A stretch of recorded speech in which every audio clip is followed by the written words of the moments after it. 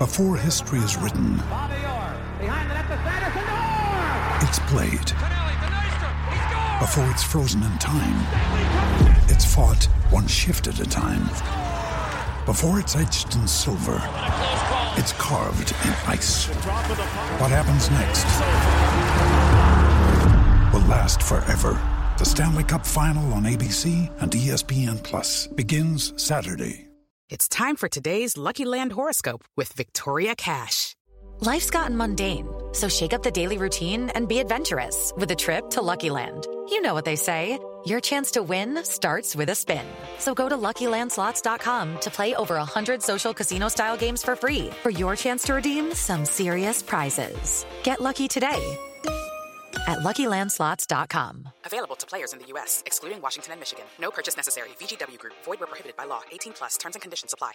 Step into the world of power, loyalty, and luck. I'm gonna make him an offer he can't refuse. With family, cannolis, and spins mean everything. Now, you wanna get mixed up in the family business. Introducing The Godfather at ChumbaCasino.com.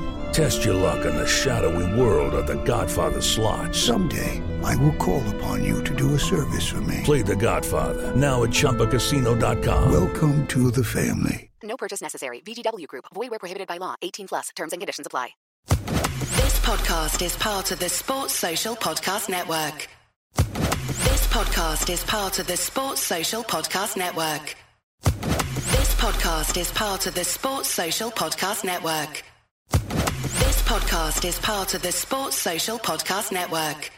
At Discount Tire, we know your time is valuable. Get 30% shorter average wait time when you buy and book online. Did you know Discount Tire now sells wiper blades? Check out our current deals at DiscountTire.com or stop in and talk to an associate today. Discount Tire. Let's get you taken care of. This podcast is part of the Sports Social Podcast Network.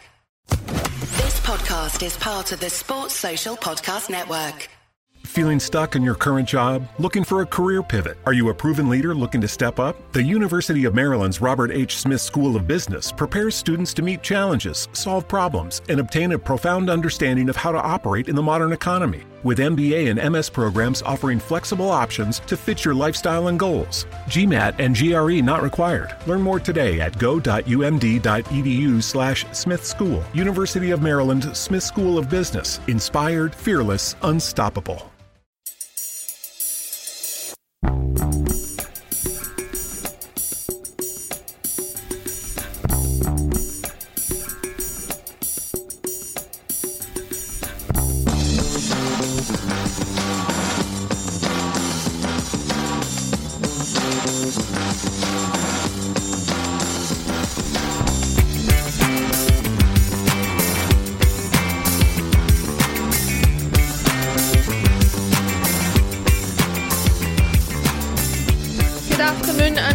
Celtic State of Mind. My name is Laura Bradburn and you are joining us for the Axiom Friday Bulletin. Today we see the return of Brian Degnan. How you doing, Brian?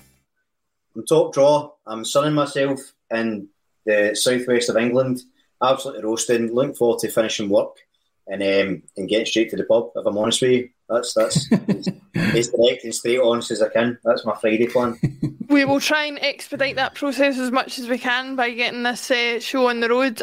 Joined by another Celtic fan from down south, Alan from Celtic by Numbers. How you doing, Alan?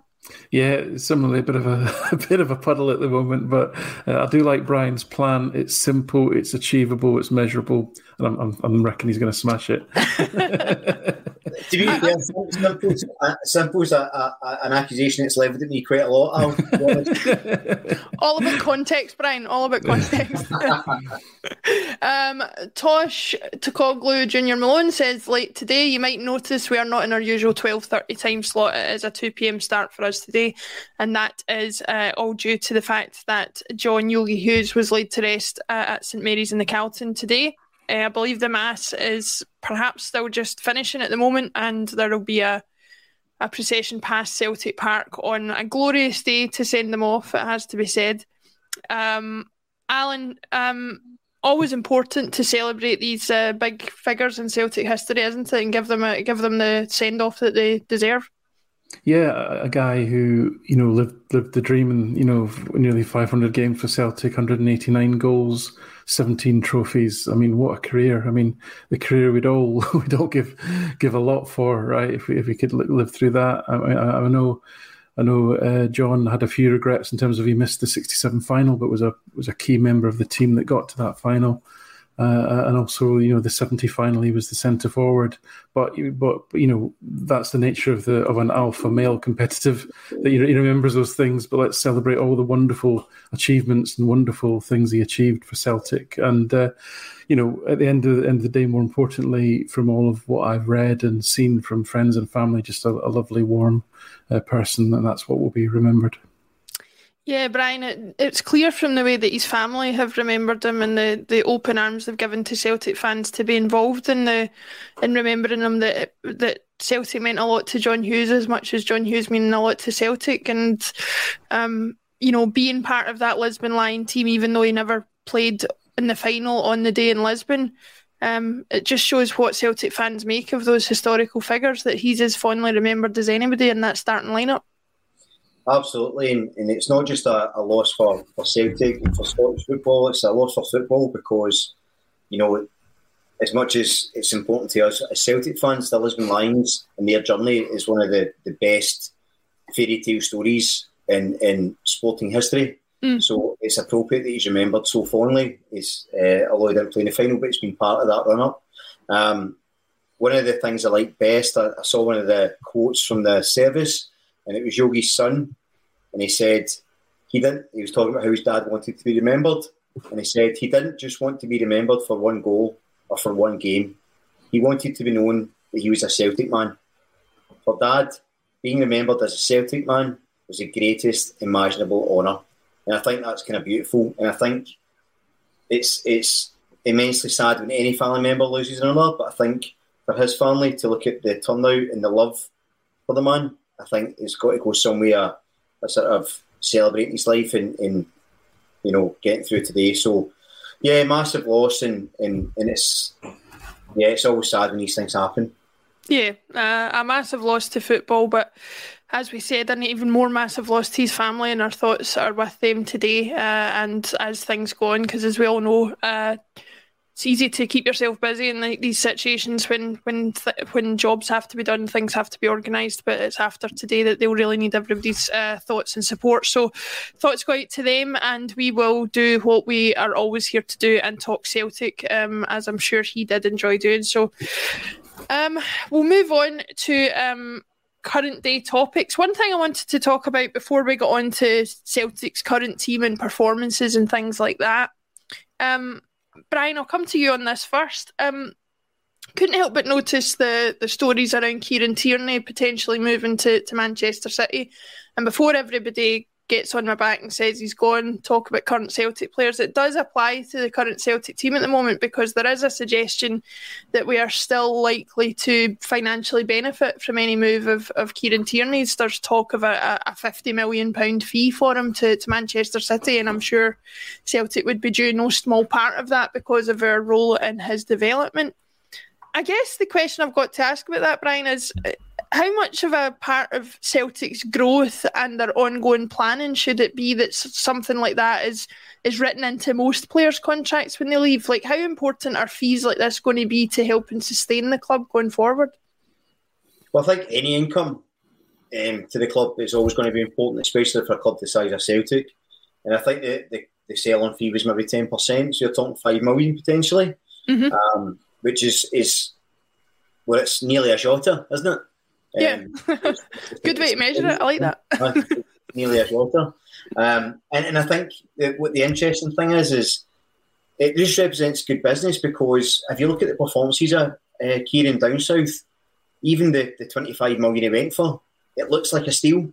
So, and I know it's hard to talk about Scottish football having value when you look at the performance of Dundee United last night in the bigger stage, but I think how we value players is incredibly important. And I think the fact that he went for 25, he's probably going to go for 50 to Man City shows that if we produce players, and the model we've been trying to stick with for so long is develop players, sell them on. But you want to always have that inclusion that because they're going, even if you sell them on from Celtic to another club in Europe or the Premier League, you're going to get a decent amount of money. If you sell on again, the sell-on fee could nearly, maybe about a quarter or a third of the initial fee. Look at Van Dijk that he went for initially. And then when Liverpool paid for him from Southampton, it's crazy. So I think it's smart business from Celtic. I think it's something we should always be doing. And I think probably the way we've went about our business recently with the sort of extended contracts and things like that, and the loans with the option to buys, I think we have been a bit cleverer, a bit more canny with how we go about our business. So, and Kieran Tierney's a club legend. They always will be. And I think that, people are down on him on the left. And I wish him all the best. I think he's a great guy. He's a great example of, someone who come through the ranks, and fair play to him. I think I've been enjoying the Arsenal documentary on Amazon now. Oh, yes. So for some reason, I sort of love Arteta and Arsenal all of a sudden, but that'll fade after about 3 days. But despite my newfound fondness for them, I really hope that he goes to bigger and better things, because I think he's more than capable.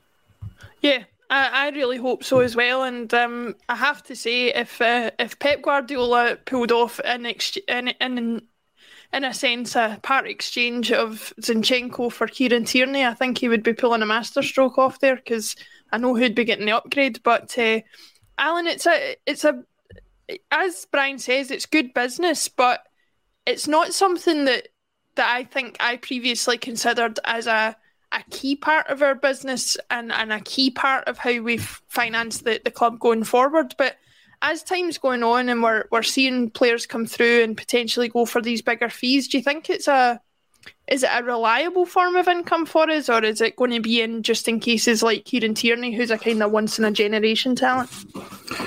Well, I think it will be something we have to build in. I don't think it's income you want to bank on, but it's something we should certainly plan for. I mean, contracts are becoming increasingly more complicated. There doesn't seem to be any sky limit. I use that, the pun deliberately, in terms of the fees that English clubs certainly are willing to pay for players. So I think especially when you're selling to English clubs, I think the money that we got for Van Dijk almost increased by 50% based on the sell-on fee. So that's an incredible piece of business. So yes, it is hugely important that we do it. Now with Kieran Tierney, I'm not sure if there is a sell-on clause or not. Do we know that for sure?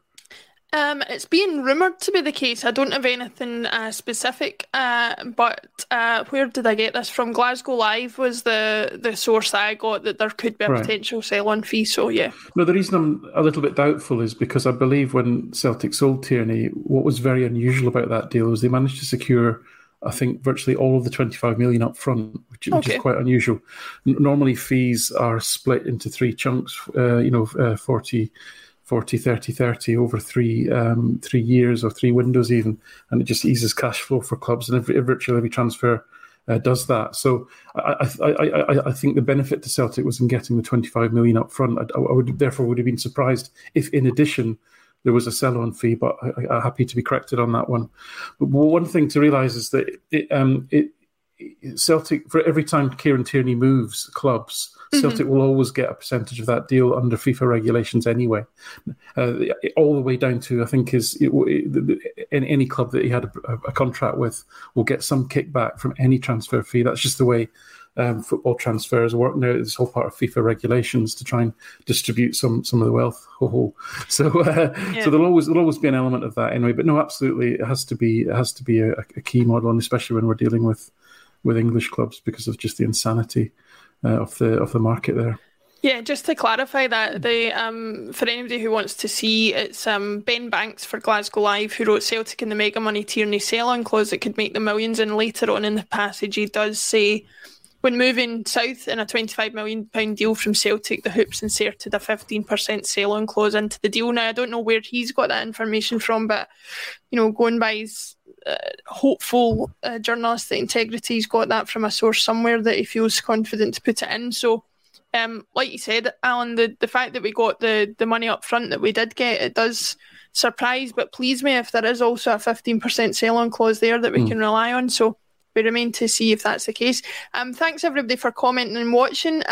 Just make sure that you keep commenting wherever you're watching: Facebook, LinkedIn, Twitch, Twitter, and YouTube, obviously. So just a couple of comments coming in about Yogi. Joe Hamilton says, farewell Yogi, absolute legend of a man. Rest in peace Yogi, from Michael Ross. And an interesting one there from Pete McGee, who says Yogi wasn't just a legend, he was a totally unique one, which I think everybody agrees with. Tosh Cogley Malone says, where is Jim? If you're familiar with Jim's timetable from last season, he'll be keeping that up this season. He does a bi-weekly show, so he was on last week, he'll be on next week, and that'll be the way he's proceeding with the going forward. But listen to us here while he's not here, and I'm sure we'll talk even a little bit of sense in comparison to Jim, hopefully, and see how we get on with that.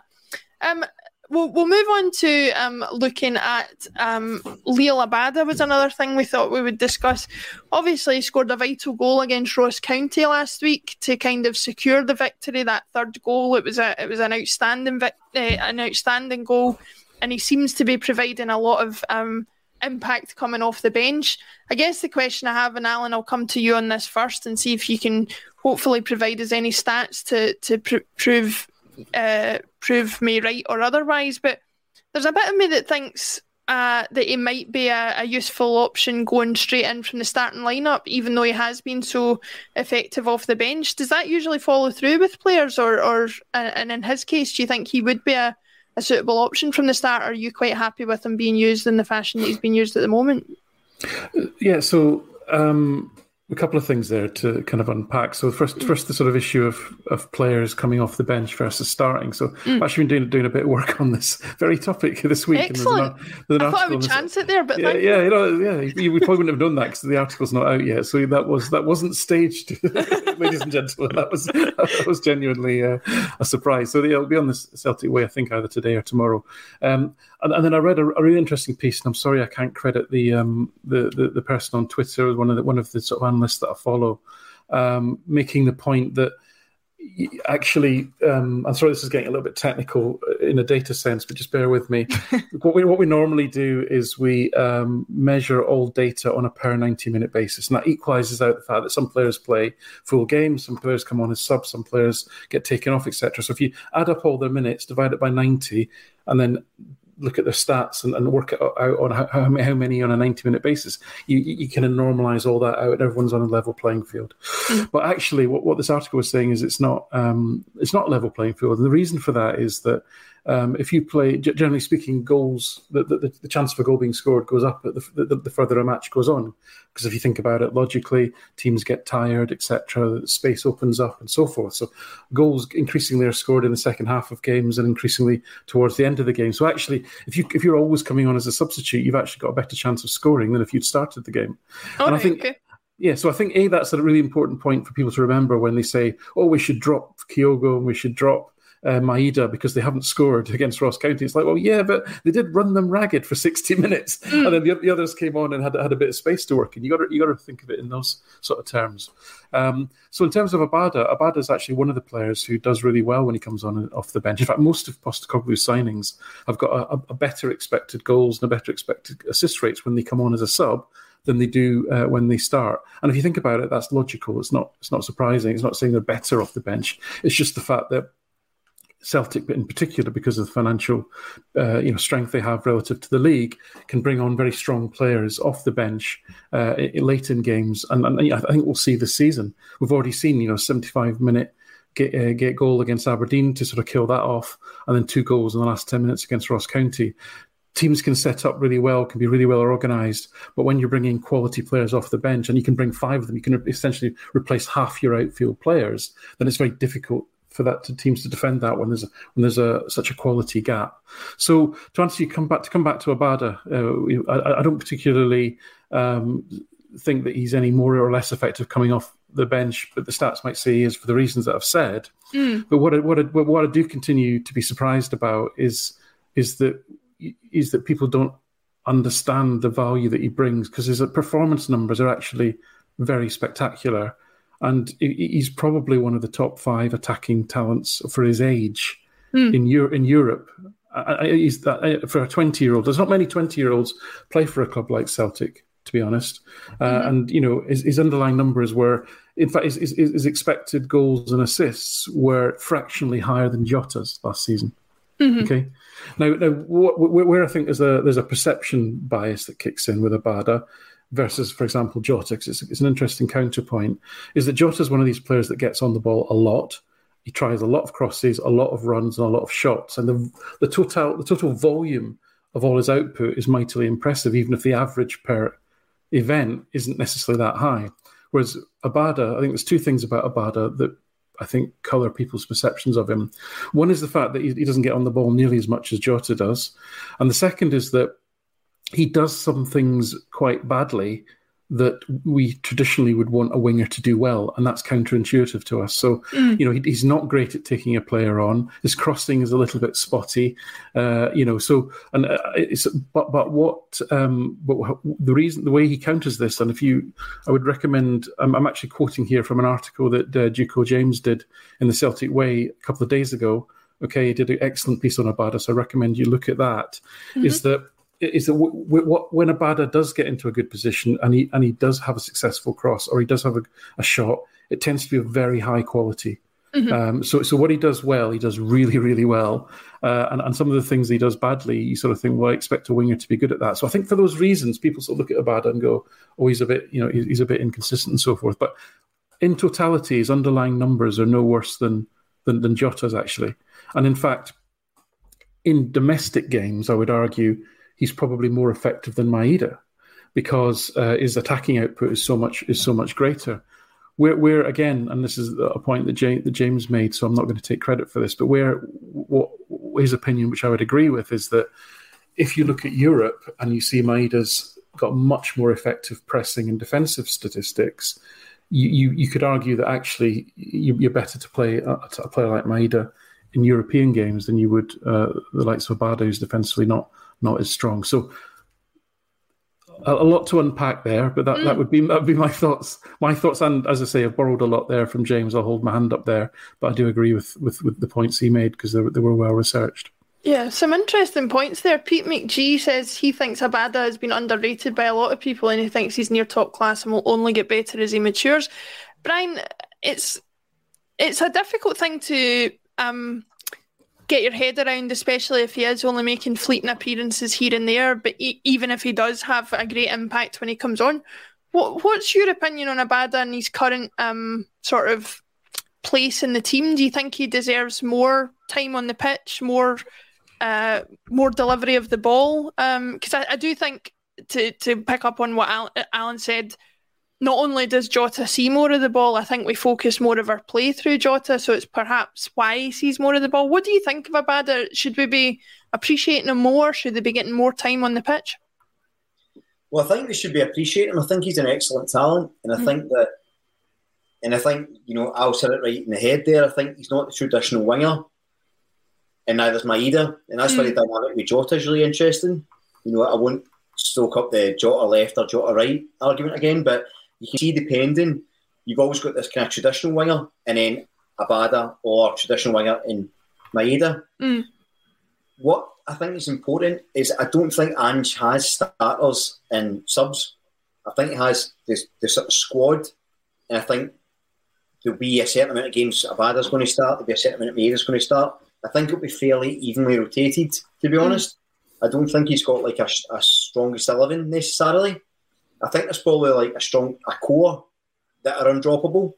So I think like CCV, Cal McGregor, Jota, they're certainly the undroppables. I think they're hard to replace. Yeah. Everyone else I think will rotate throughout the season. So I think you see plenty of Abada starting. And again, as Al said, I think there'll be times where, I mean, if you're a defender and you've had Maeda chasing you and harrying you and you've been trying to run after Kyogo for 60 minutes and then Abada comes on, his pace and his directness, it's not a conversation you want to have, flip that, and if you've got Yakamaka starting and he's battering defenders for an hour and then Kyogo comes on and they need to start chasing him, that's a nightmare as well. So I almost think the sort of starters versus subs argument, I don't think it holds much water, because I think that throughout the season they're leaving itself out, because I don't think Ange sees it that way. And see, apart for the sort of 3 or 4 I mentioned as being key, I think most other players in the squad will rotate.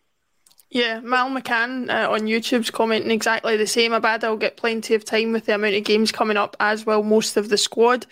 So it's, I guess, to come back to you, Alan, on that one, I think what Brian's saying there, as well as what you were saying about altering our expectations and our view of what a winger does, maybe we need to alter our expectations and our view of what the squad is and what a lineup is, because as Brian says, we've got a manager who is fostering a squad mentality and not necessarily a mentality that says this is my strongest 11 and the rest of you come in to replace them when required.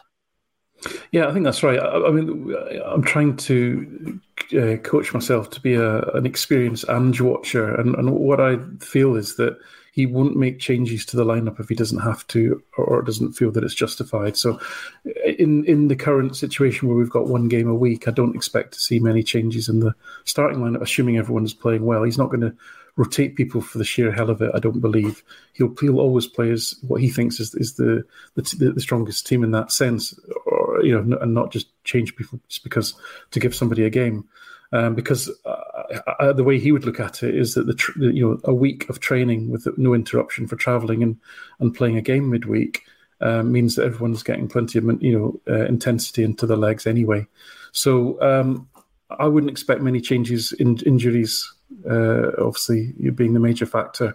When we get into playing 2 games a week and we start playing in the Champions League, then I think it might be a little bit different. It might be a little bit more nuanced, some of the formations that we play. But yeah, he's not. Long story short, right? I don't believe he's a tinkerer. I don't believe so either. He certainly seems to know his own mind and goes with it, and it'll be interesting to see.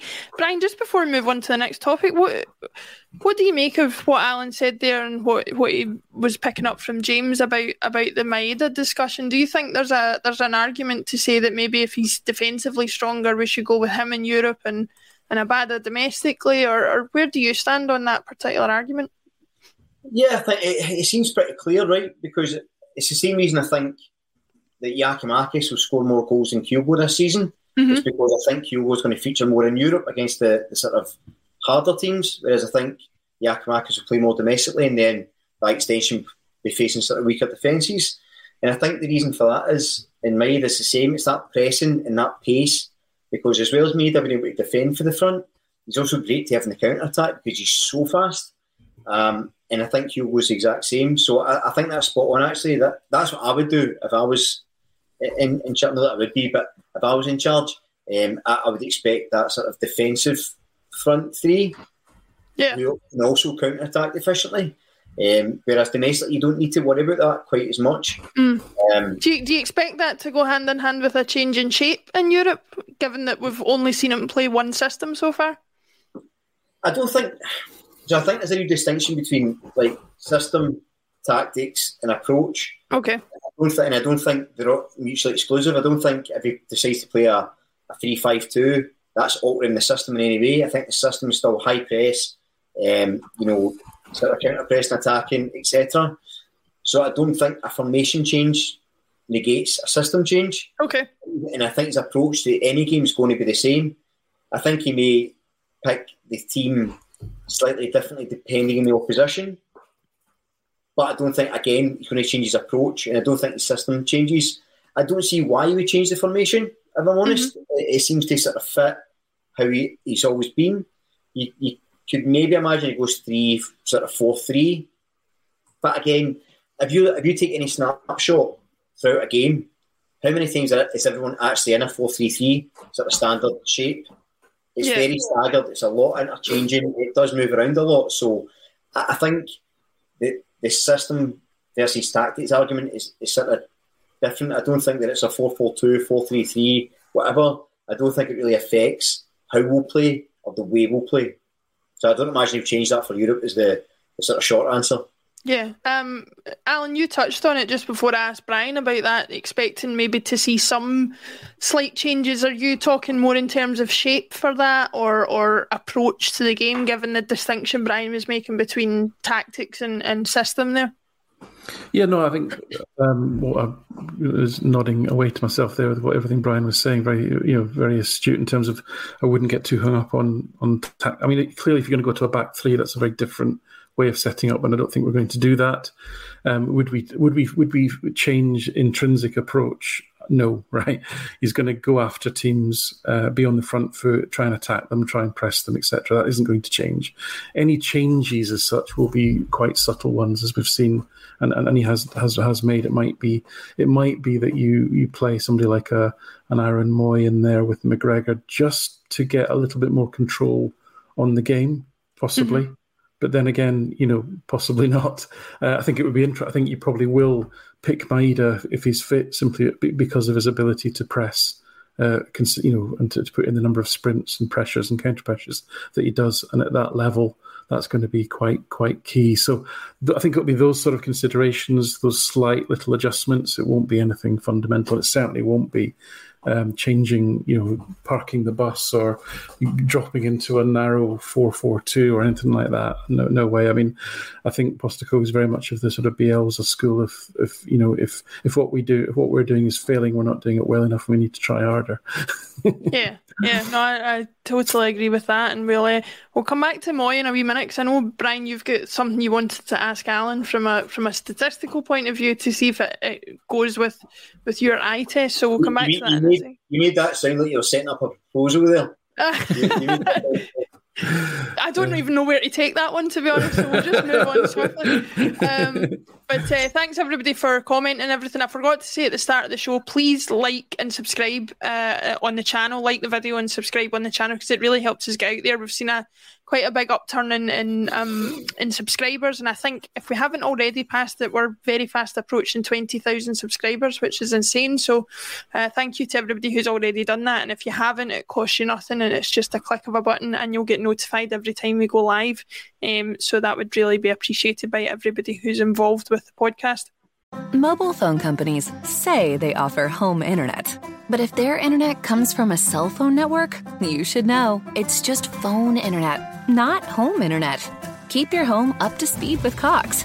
Cox internet is faster and has more reliable download speeds than 5G home internet. Cox is the real home internet you're looking for.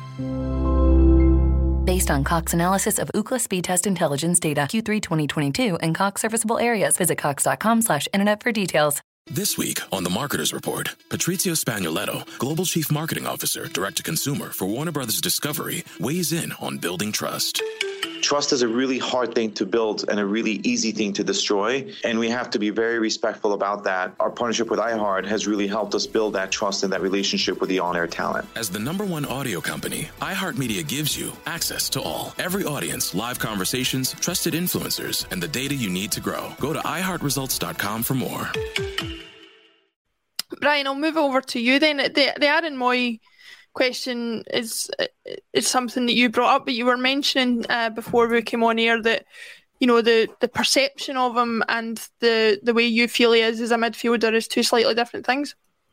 Yeah, so I saw a bit of, I'm not going to go back to this question, is a good signing or not. I saw people getting quite excited about that, but people seem to think he's cover for McGregor and he's going to play that sort of deeper role. And so if you look at a rotation, so say you get McGregor, Hatate, O'Reilly, then the second would be Turnbull, say Gucci and Moy. And I don't see Moy as that sort of. He can maybe play a pivot, but I don't see him as that number 6. Certainly not as cover for McGregor. And I'm just curious where Al sees him, and if he agrees with me and he doesn't see them sitting there, how essential is it? Do we get someone to replace McGregor? Because for me, there's no one in the squad can do what McGregor can do, especially in that role. I think McCarthy's decent as a sort of ball winner and spoiler, but that doesn't fit our team, although it's the same position. Gucci, I've not seen enough about. So far, I can't say I'm hugely impressed. So I'm just wondering, does Moy fit there? And if he doesn't, what's your thoughts on that position? An interesting question, Alan, just because I think we've all been crying out for a central defensive midfielder, and I think some supporters, out of, I don't know whether it's desperation or anything, at the fact we might not get one in, are trying to slot different midfielders that we have into that position. So it'd be interesting to hear your thoughts, as Brian says, on how suitable any of our midfield choices, but more specifically, are for that, or whether you think we need somebody who's more specialist in that role to come in. Yeah, I mean, listen, I've not seen a huge amount of Aaron Moy, but looking at his kind of career to date, he's played as a number 6, and this is according to Transfer Market, who track player positions over their careers. I don't know how accurate it is, but he's played roughly sort of 26 matches in his career as a defensive midfielder, and that's really, you're talking a game here, a game there over his whole career. I think 7 games in the A-League about 10 years ago is the most in any one season, according to this, that he played as a number 6. So it's easily less than 10% of his time. So to me, in terms of his career, he's a number 8, right? And he has been a number 8. He's not. You wouldn't classify him as a 10 in terms of right up behind the striker. He's more of a sort of box to box type, midfielder in that sense. And if you look at his defensive stats across his career, and I'm sort of referring to FBref here, which use StatsBomb data. The number his defensive actions are predominantly in the middle third and in the opponent's final third, not in the defensive third. So there's no evidence historically in his career he does a lot of action, has a lot of activity in that defensive third. So long story short, is what are his strengths? His strengths are his range of passing, really, is his biggest strength. So I think that he's a different type of number 8 than probably what we've got. In that sense, I think I suspect he was probably seen as a safe option by Postecoglou, somebody he knew what the strengths and weaknesses were, and it was a body just to fill out the squad. I suspect because he's not had a club for a little while that it'll take a while for him to get up to speed, and so we won't see a lot of him in the short term, I don't think. And so therefore, my conclusion is that we still have a massive risk that if McGregor gets injured, we really do have nobody that can really fill that role on an equal basis, because as you rightly said, McCarthy is excellent as a purely defensive destroyer. He's probably the best at simply doing that specific set of things very well in the Celtic squad, but he's nowhere close to being the type of midfielder that I think Postecoglou needs in that system and using the approach that we have. So big gap, and I think my understanding is we're still looking. I think we're looking for 2 more. One being a defensive mid and one being someone that can probably play quite flexibly across the front. So hopefully that will happen. Just when you mentioned StatsBomb there, I thought you were talking about the messages you put in the group chat whenever any of us are watching a game and mentioned something that we noticed, only for you to go on and prove that we didn't know what we were talking about. Keep you right. Yeah, keep you right. Yeah. It's fascinating stuff. I just always love the contrast between the perception of players and then what you find when you look at the data, and obviously one informs the other, but it's just always fascinating to talk about. Brian, I guess to take on board what Alan said there about Aaron Moy, does that inform you a little bit more on what you see his role being in the team going forward this season? Do you think he's got a major role to play, or will he be a kind of stopgap filler to finish out games the way he has been the first few games of the season? I suspect he's probably someone that, can sort of stabilise the midfield a little bit. As I say, he's different from the other midfielders we've got, but he's still a very, very good passer of the ball. And I think he's a good player to have. I think he's a no-risk signing. And Postecoglou knows what he's going to get from him. I don't imagine he'll start often, but you don't need that. I think he's the type of player who can go and control games. So it'll be interesting. I think that they needed cover for, Hatate Maeda. Hatate and O'Reilly, sorry. I think Turnbull and Moy, while different players, do provide creative options off the bench that they have. So I think it's a good signing, and I'm looking forward to seeing more of him. Yeah, no, I think he might be. I think Who's News agrees with you, says his first game looked a bit shaky.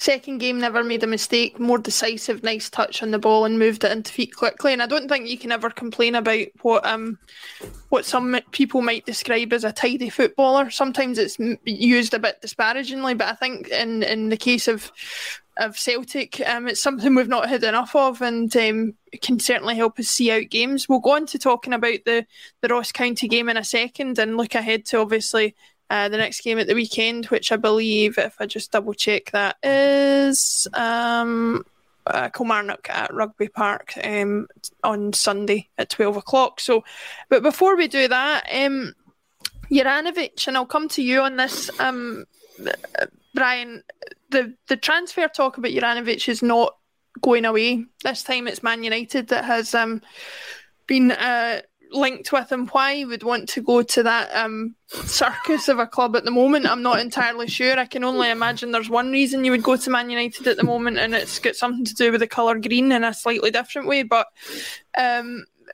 yeah, he's been linked with a move to Old Trafford, and obviously has been linked with moves to other significant clubs in Europe over the summer, and yet here we are in August, 2 games into the season, and still have him.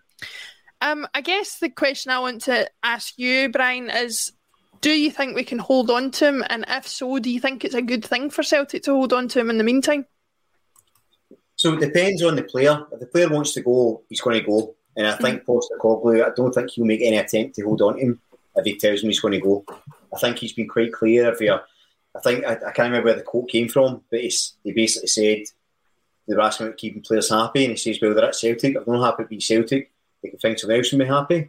So I don't imagine if Juranović knocks on his door and says, Gaffer, I want to leave, that he'll block it. So depending on the player. So this is where me and Al have been getting on quite well today. He's sort of backed up points I've made, which is always nice to be vindicated. But this is probably where he rinses me for being an idiot. But I don't think, and this is testament to Ralston, but I don't think there's a huge drop-off in quality from Juranović to Ralston at this stage.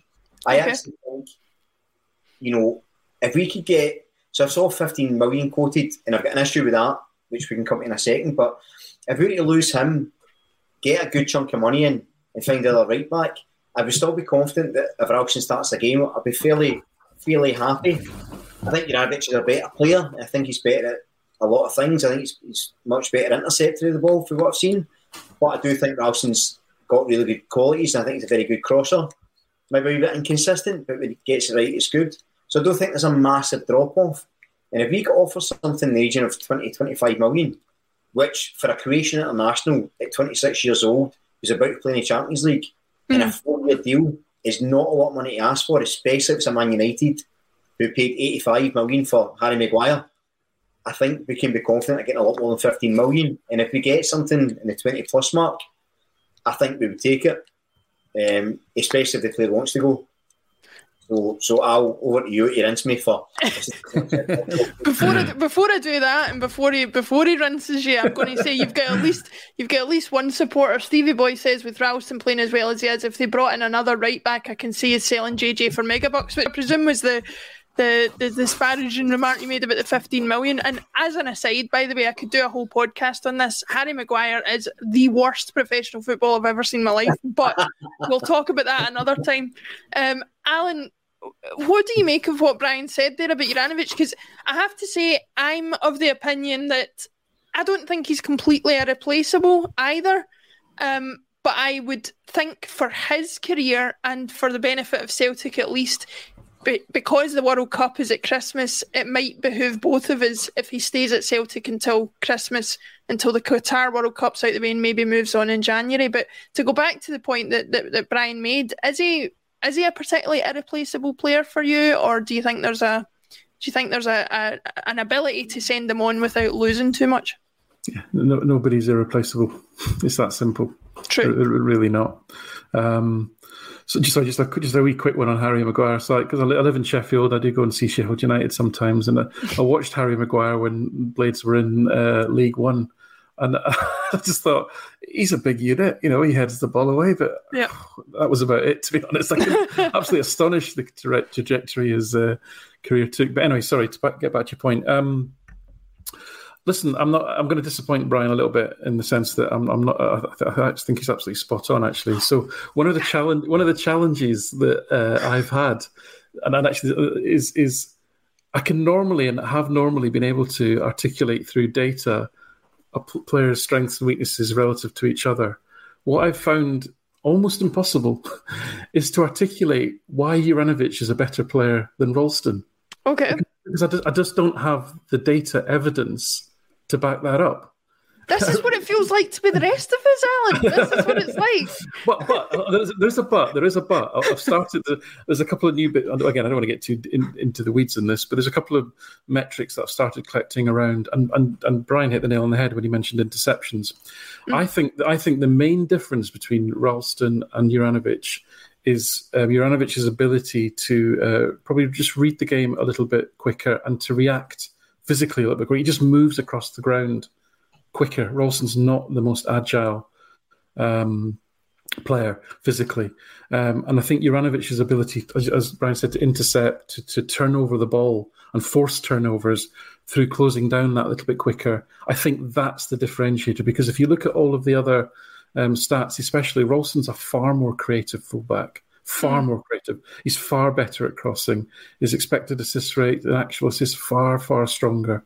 Even his ability to pass the ball through the lines is far better than Juranović. He's more of a goal threat from open play than Juranović.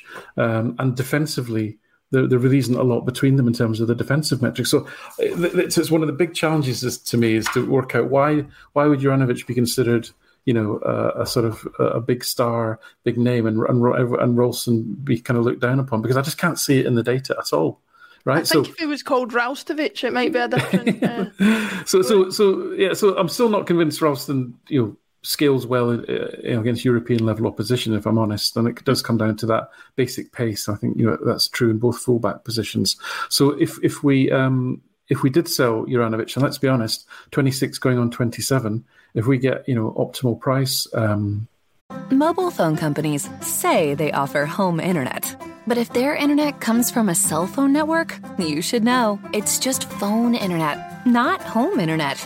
Keep your home up to speed with Cox. Cox internet is faster and has more reliable download speeds than 5G home internet. Cox is the real home internet you're looking for. Based on Cox analysis of Ookla speed test intelligence data Q3 2022 and Cox serviceable areas, visit cox.com/internet for details. As the #1 audio company, iHeartMedia gives you access to all. Every audience, live conversations, trusted influencers, and the insights and data you need to grow. iHeartMedia is your access company. Go to iHeartResults.com for more. For him, then we should cash in. That's the model. That has to be the model. And providing we can go out and get a sensible alternative to replace him with, because the price that Celtic should be asking for defenders is now being set by the likes of, if you look at Doig's move, if you look at Calvin Ramsey's move, you look at Calvin Bassey's move, the benchmark for the cost of SPFL defenders has gone up and up and up. So we should be asking a significant amount of money for Juranović. He's got a long contract, etc., and he's moving into his prime years. So to me, he would be a very valuable asset, but it's not one that I would be devastated. And providing we recruited carefully, and thus far Postecoglou's record seems quite good, I'd be hopeful we'll be able to replace him quite effectively. Yeah, try as you might, Brian, you can't get Alan to disagree with you today. What a Friday this is tonight. You're talking far too much sense, but I have to pull you both up. Paddy Lavery's not happy. He says, are Alan and Brian both wearing blue tops in a Celtic podcast? I don't even know. Is that a blue top, Alan? I don't even know. You could have got away with that. It's very, very dark blue. It's. Yeah. I'll tell you one, Paddy, because any dark top can hide a multitude of sins. Amen to that. Yeah, no, I'll go with that. We'll move on to just before we look at the game against Kilmarnock at the weekend. Alan, I'll come back to you to start with on Ross County. I came in for a bit of stick last week on the post-match coverage for saying that I thought the 3-1 victory, or the 3-1 scoreline, I should say, flattered us a bit. Now, I did think we deserved to probably win the match, but I thought that Ross County held their own for the majority of the match and were maybe unlucky to suffer as heavy a defeat as they did. Now, the methods they went about doing that are up for discussion, certainly, but they certainly gave us a bit of a tough time. How did the stats and things reflect that for you? Was it as close a match as I maybe felt it was, or was it a little bit more decisive than that? Yeah, I think so. I mean, I remember, or at least trying to watch the game as best as I could, not being not being too kind of concerned because we were creating chances. That's really what it comes down to. If we're creating chances and we're missing them, I'm not too worried. If we're not creating chances, then I tend to get really concerned. And actually, this was yet another game. If you look at expected goals, I had it at Celtic around about 2.68 and Ross County about 0.31. So that's a 2.3 expected goal difference. Now, based on Celtic's run over the last year and what we now, how many games is it now? 34, 33, 34, undefeated. What has been a real feature of that run is the consistency that we've achieved and the gap between the quality of the chances we're giving up versus the quality of the chances that we're creating. And we're in this nice little spot where we are habitually about 1.5 to 2 xG better than the opposition in every game. And if you do that in every game, you might lose one. You always have a bad day. Things can happen in football, etc. But you're reducing variance quite considerably by creating that many more chances or quality chances, than the opposition. So I wasn't concerned for that reason. I could see that we were creating the chances. And the second is just to come back to that point about substitutes. I mean, if you're bringing on those quality of substitutes against Ross County, they must be, tearing the hair up. Because what we've seen is, even with Aberdeen on the first day, I thought both Aberdeen and Ross County did a really good job at containing Celtic. I thought they were both well organised, well disciplined sides. I think they'll both have good seasons in the SPFL. But what they couldn't cope with is being harassed and harassed and harassed for 60, 70 minutes. Then you bring the subs on. And it's almost when you get the ball, it's like you're too tired to think what to do with it. And it's that aspect. That's why Celtic have still not conceded a goal, conceded one goal beyond the 70th minute in that 34-match run. One goal beyond the 70th minute, and that was Dylan Levitt's 35-yarder into the top corner, which does happen sometimes, right? For Dundee United on the day that we clinched the title. And I think the reason for that is just because the intensity that the starting 11 put into it, the other team, and then you add in the 5 subs, which I think is, I honestly think like the 5 sub thing is just going to make it far more difficult for the rest of the league to beat the top 2. It's just going to make it really, really hard. So I'm not sure it's a good thing for the competitiveness of the league, frankly. But we got to live with what we've got. Yeah, that's a fair point. Obviously, the more resources you have to build a bigger squad, you're going to be able to take advantage of that if you're Celtic or Rangers compared to the other players. Brian, before I ask you about Ross County, I've just realised that the strap says why Celtic must keep Josip Juranović. I think it's pretty obvious to everybody watching that neither of the three of us came up with that strap. That was Paul John. So if we're roundly sacked by the end of this podcast, you'll know why. But he obviously disagrees with us on Juranović. But I hope to see him here until at least January anyway. But Brian, Ross County, I think the phrase "it was a hard watch" comes into mind, especially regarding the first half. Do you expect to see a lot of that going forward this season? A lot of teams treating us the way Ross County treated us, or even worse, kind of parking the bus in a way that makes it very, very difficult for us to break them down? I do expect it, but I kind of disagree in terms of the performance, because I think it was a low block. I didn't really feel we were in danger at any point. I thought it was total domination. It was just, it's that thing with Celtic, and you're almost looking for things to complain about. I think, no, you personally, I just mean in general Celtic fans, because I think we can be a wee bit wasteful with chances. As Al said, we're creating them so often.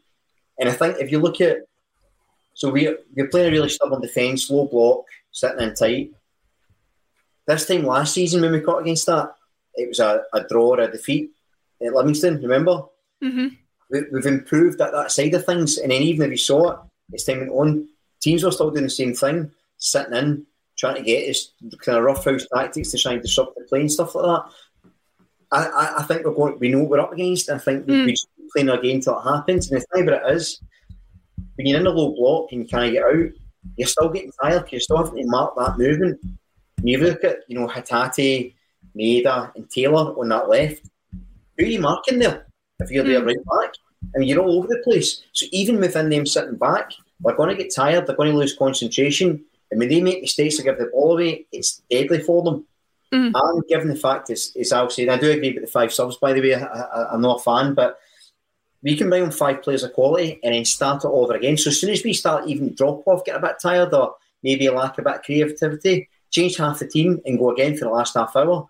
So I think, to be honest, I think that, I only saw the first half. I think it was the same as the rest of the country. I only saw the first half of the Ross County game, but I thought we were total control. The frustration that I would normally get watching a team us against the low block wasn't there, because I had the faith that actually at some point we get one thing and we're going to score. And with the guys we've got, everybody knows I absolutely love Jota, I love O'Reilly, and I think the guys is creative with that. Come up with something special. You've got the movement of Kyogo. He took the goal exceptionally well.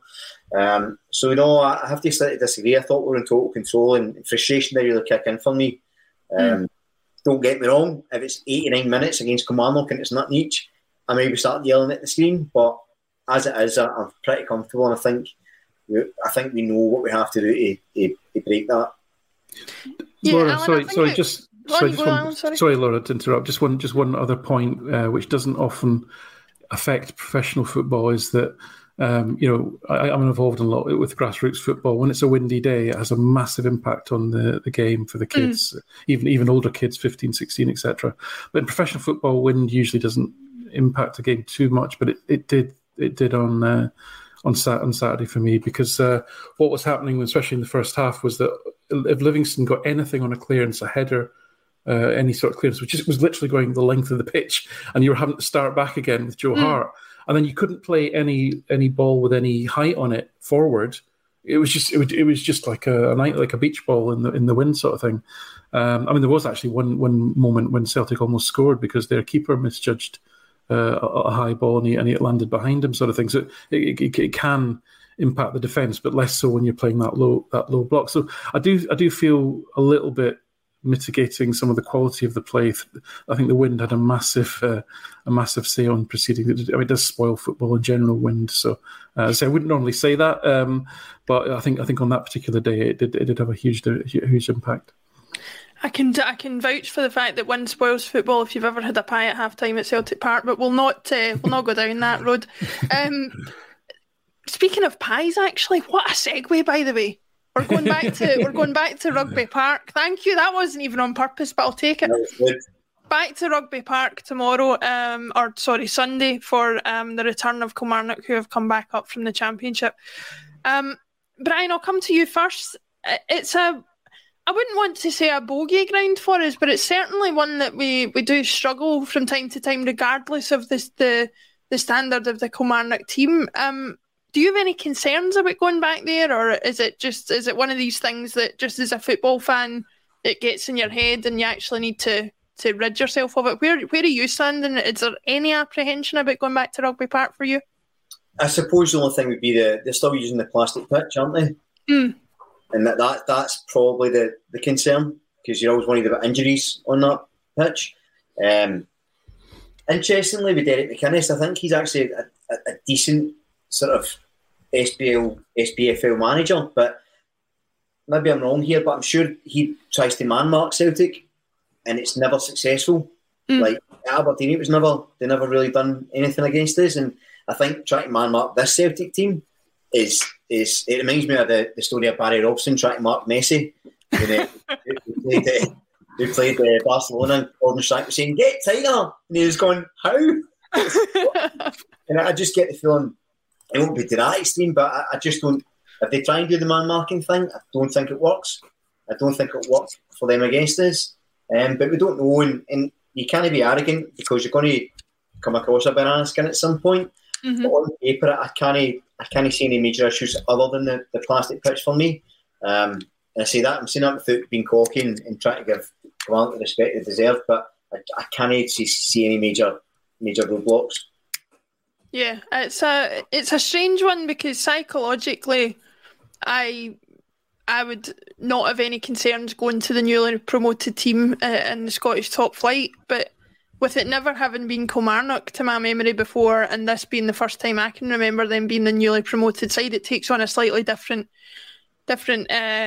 sort of outlook for me. Alan, the plastic pitch thing's an interesting point that Brian makes. that and any other issues you think we might face at Rugby Park, or do you think it's something that if we stick to our game it should be relatively routine for us? It's only plastic, mate. You got him finally, Brian. He's got No, seriously, that will be the attitude. It won't be mentioned. I'd be astonished if the boss even mentions the plastic pitch. Yeah. He's not one for making excuses before the game. He won't be thinking about it. They've got artificial pitches at Lennox Town to train on and practice on. I'm sure they're very well versed in playing on them. There's absolutely no evidence Celtic's results are worse on plastic pitches than they are on grass. And that's going back over years, done that analysis. So no, that's not an excuse, and it's not something that I'm worried about. And I completely agree with Brian. McInnes historically will try to go man-to-man against Celtic, and I'm absolutely excited about the prospect of Polworth, Donnelly and Power going man-to-man against our midfield. That will be hilarious if that's the road he goes down, which makes me think he's not that stupid, McInnes. I'm pretty sure he won't try and do that, because that would be madness if he went down that route. Yeah. So listen, I think it's, we know what we're going to get from Celtic. We're not going to do anything special or different because it's Kilmarnock. Kilmarnock have had a decent start. I think they hung on reasonably well. Ibrox, they got a draw, salvaged the late draw against Dundee United in their first game. They've got a healthy smattering of very experienced individuals. Ash Taylor's in the team. I mentioned Power, Polworth, they've got Lafferty, the lad Shaw. Listen, these are all big, tall, powerful players. So, it's going to be free kicks and corners. That's going to be the main concern, really. I don't know that they've got anyone that's good at putting a cross in the box. I'm just sort of looking at their lineup. There's a couple of names I don't know, but to be fair, that looks to me as if they've got a lot of heft and not a lot of craft. But I remain to be educated on their strengths, because obviously I haven't seen them for a season. A lot of heft and not a lot of craft. You sound like my PE teacher, Alan. I am not following that one up. That's cool. Love that. With that said, I think we will we'll leave it there. We will be back on Sunday for the match coverage, as always, a 12 o'clock kickoff, a little bit more reasonable time this weekend. Not sure who'll be sharing the match coverage, but there will certainly be coverage from the channel on the weekend. Brian, Alan, it's been a pleasure today, as always. Get down that pub, get a few drinks in you, and stay hydrated on this hottest of days. Thanks very much, everybody, and see you again very soon.